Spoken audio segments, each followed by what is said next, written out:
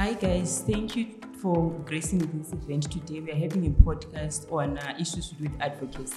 As young people here with me today, I have Molini Kumawasha and I've also Rodney Mutombo. So you guys, will just give you this opportunity to introduce yourselves and tell us one interesting thing about you. Okay.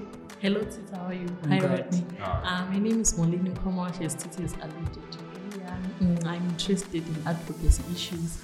I'm passionate about them. And one interesting thing about me is that I'm a moving contradiction. I can balance conservative and liberal aspects in issues. Hi everyone, my name is Rodney. I'm a gender and women rights specialist, and one interesting thing, I think I'm an introvert. Alright, so personally for me, I would say one interesting thing about me is that I am just gender curious. Okay. So I'm just believing that sexuality is fluid and the sky is the limit. Interesting. Alright, so just to kickstart our discussion, I'd like to know from you guys, in terms of advocacy, what is an advocacy space? Okay. So I would like to believe that advocacy space is a platform or an environment where one can get and start to champion other causes or interests of the people or on behalf of the people that he's leading, be it a community, be it a church, be it a school, be it students, be it, it's just a space that you championing and pushing or fostering for other people's interests so that they can be heard and acted upon. Okay, Indeed, I do concur with Rodney that in advocacy space is any space that gives a platform for one to air out their views in terms of maybe standing up on behalf of other people and also pushing forward an agenda or a cause collectively. Okay, thank you so much, guys. That was very insightful, but I would want to know. So from both of you, I feel that you're saying an advocacy space is basically a platform where you get to champion or, let's say, issues about other people. So does it necessarily have to mean that you cannot be part of the issue? Can you be detached from the issue that you're championing? Or is only an advocacy issue when you feel like you are part of probably the challenge that you are trying to bring across? So personally, I like to believe that it's a two-way thing. You might champion for causes of other people, or like when you're not an interested part, or you can champion for the causes that are maybe affecting you one way or the other, as well as the other people behind you. So yeah, it's a two-way thing. Depending, but I like to believe that the impactful advocacy will come where your interest lies, or where you are an interested party in the advocacy. Yes, indeed. I've actually not observed that when you're part of the narrative, your voice is kind of more amplified rather than when you're detached from the experiences of those you're advocating for. So that makes it a bit more impactful when you're part of the story instead of you championing something that you're detached. Okay, thank you so much, guys. So I'd like to believe that all of you guys are advocates in different spaces. So what does it take to become an advocate? Alright, so to be an advocate, you need to understand your strengths, your weaknesses, how best to maneuver around the environment that you're going to maybe launch your advocacy. And the other thing is, when you're doing advocacy, you don't need to wait for someone to create or to inhabit an environment for you to start your advocacy.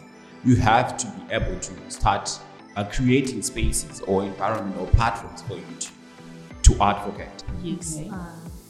To add more to what Rodney has said, I think it also takes passion to be really a good advocate, because you don't have to be pushed, it's self-induced. You feel that when you decide to participate in advocacy issues.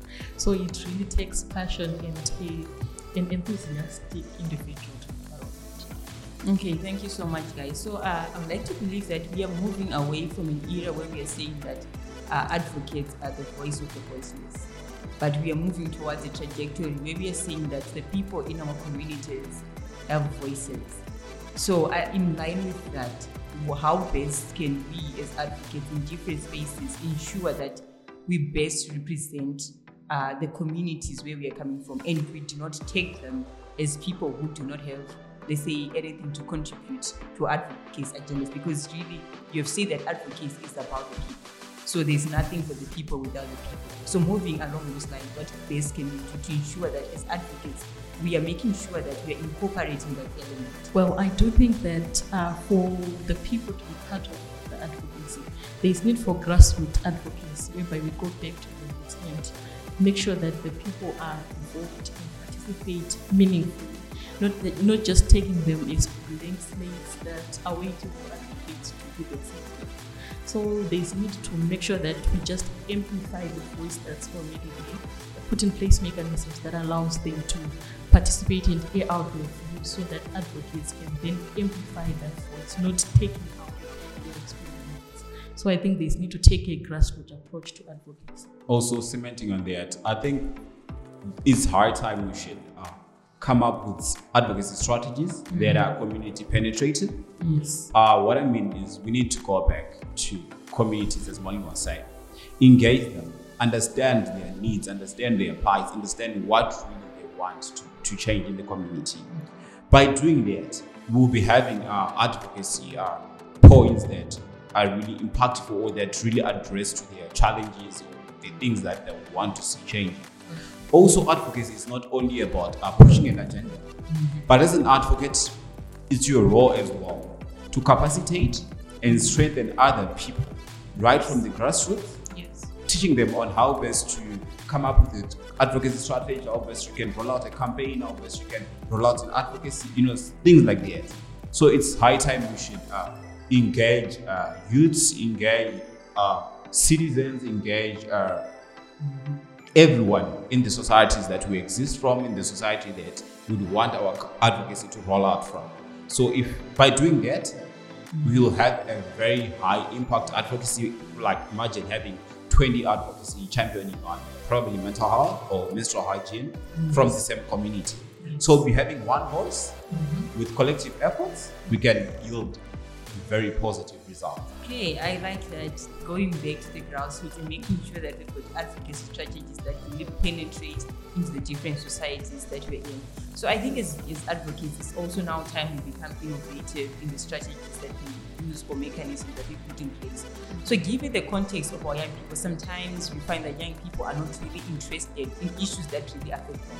How then do we make sure that when we are building a movement, we are making sure that the people in the community, the young people in the community, really have interest in the issues that are affecting them? Because at times you find that it's an SRH issue, probably it's a menstrual hygiene issue, but it seems like the young people themselves are not really concerned about the issue.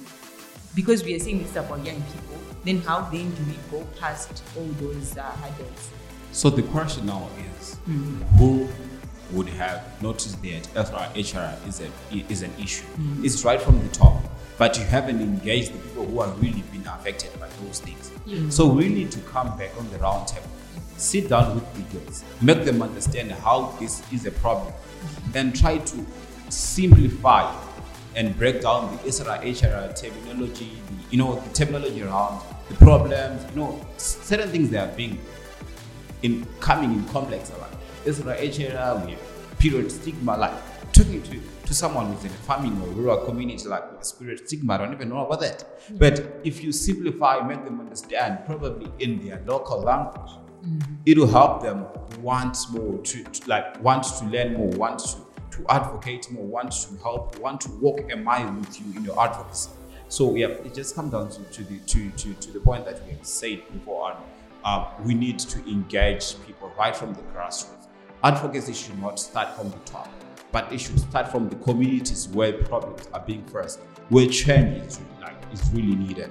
Not, it should not top bottom thing, but it should be from the bottom to the top. Okay, thank you so much for that. So in terms of, as young people in advocacy spaces, what are the challenges that young advocates are facing in these spaces? Well, thank you. That's an interesting question. There have been so many challenges being faced by young people in terms of penetrating the advocacy spaces. One of the prominent ones being the issue of being denied access to these platforms. You'd find that sometimes things happen and then there's no adequate information dissemination to young people that this issue concerns you and you should be there. A typical example can be that of when people are advocating for contraception to be disseminated to children who are as young as 12. You'd find that the public hearing platforms and all those platforms that these issues were discussed contained no individual who was right about that age. And the voices of people who were older than those kids were the ones that we could hear, but then there was no space for those people to be there and awarded the space to air out their views, and we get to understand why they are for or against the issue. So I think there's need for proper information dissemination so that young people get to know what's happening and they should be involved. They should be actually spaces being created for them, not that kuti vanhu vanozonzvoitika zvikuitika. You find kuti vana vachona not hopeless vaisatoziva kuti ndizviri kuitika, vanhu vakuru vakutonetsera nyaya. So I think we need to do away with the issue of that advocacy that you talked about earlier, whereby the people who are being affected are viewed as blank slates and they're not involved. So there's need for more engagement and involvement in meaningful participation of people being affected. And also the issue of ageism in terms of advocacy spaces. We find that coming from a cultural background, an African cultural background, ageism is a thing of paramount importance. When someone is older than you, it's automatically morally and politically correct to listen to them, no matter how wrong they are. So you'd find that in these platforms, ageism is being a factor that is being used to choke the voices of young advocates. Because you'd find that if your agenda is contradictory to the agenda of someone who's older than you, then you don't stand a chance because you're young. Seniority, as Rodney has said, is playing a really big part in choking the voices of young advocates. Also, the other fact is that maybe I'm older. As she was saying, I'm 46 and she's 16. She's coming with another new idea, very innovative, very vibrant. I'm like, child, we have fought for this battle and you're just coming in whilst we are approaching the finishing line. So just sit down and let us do the thing. Like that big brother syndrome is really making youths or young advocates not to really take up the spaces. Also, there's a lot of intimidation from the people who have already been in the struggle. Yeah. All right, thank you so much, guys. And also for my part, I would think that there is also another issue whereby we are seeing that sometimes we are given a seat at the table, but we are not served the menu that is being served at the table. Mm-hmm. So we are just there for the sake of they included in their report. Yes, we have young people, because it's now an issue of saying that we are inclusive. Yes, that's when really we really look at it, are we really being included? Because it's more now of tokenism. Yes, some sort of participation. They just give you a token that you are doing, but then they are not really listening to you. They just want you to sit there and you say whatever you say, but then when at the end of the day, like, I was there and I say this. It seems like I wasn't even there.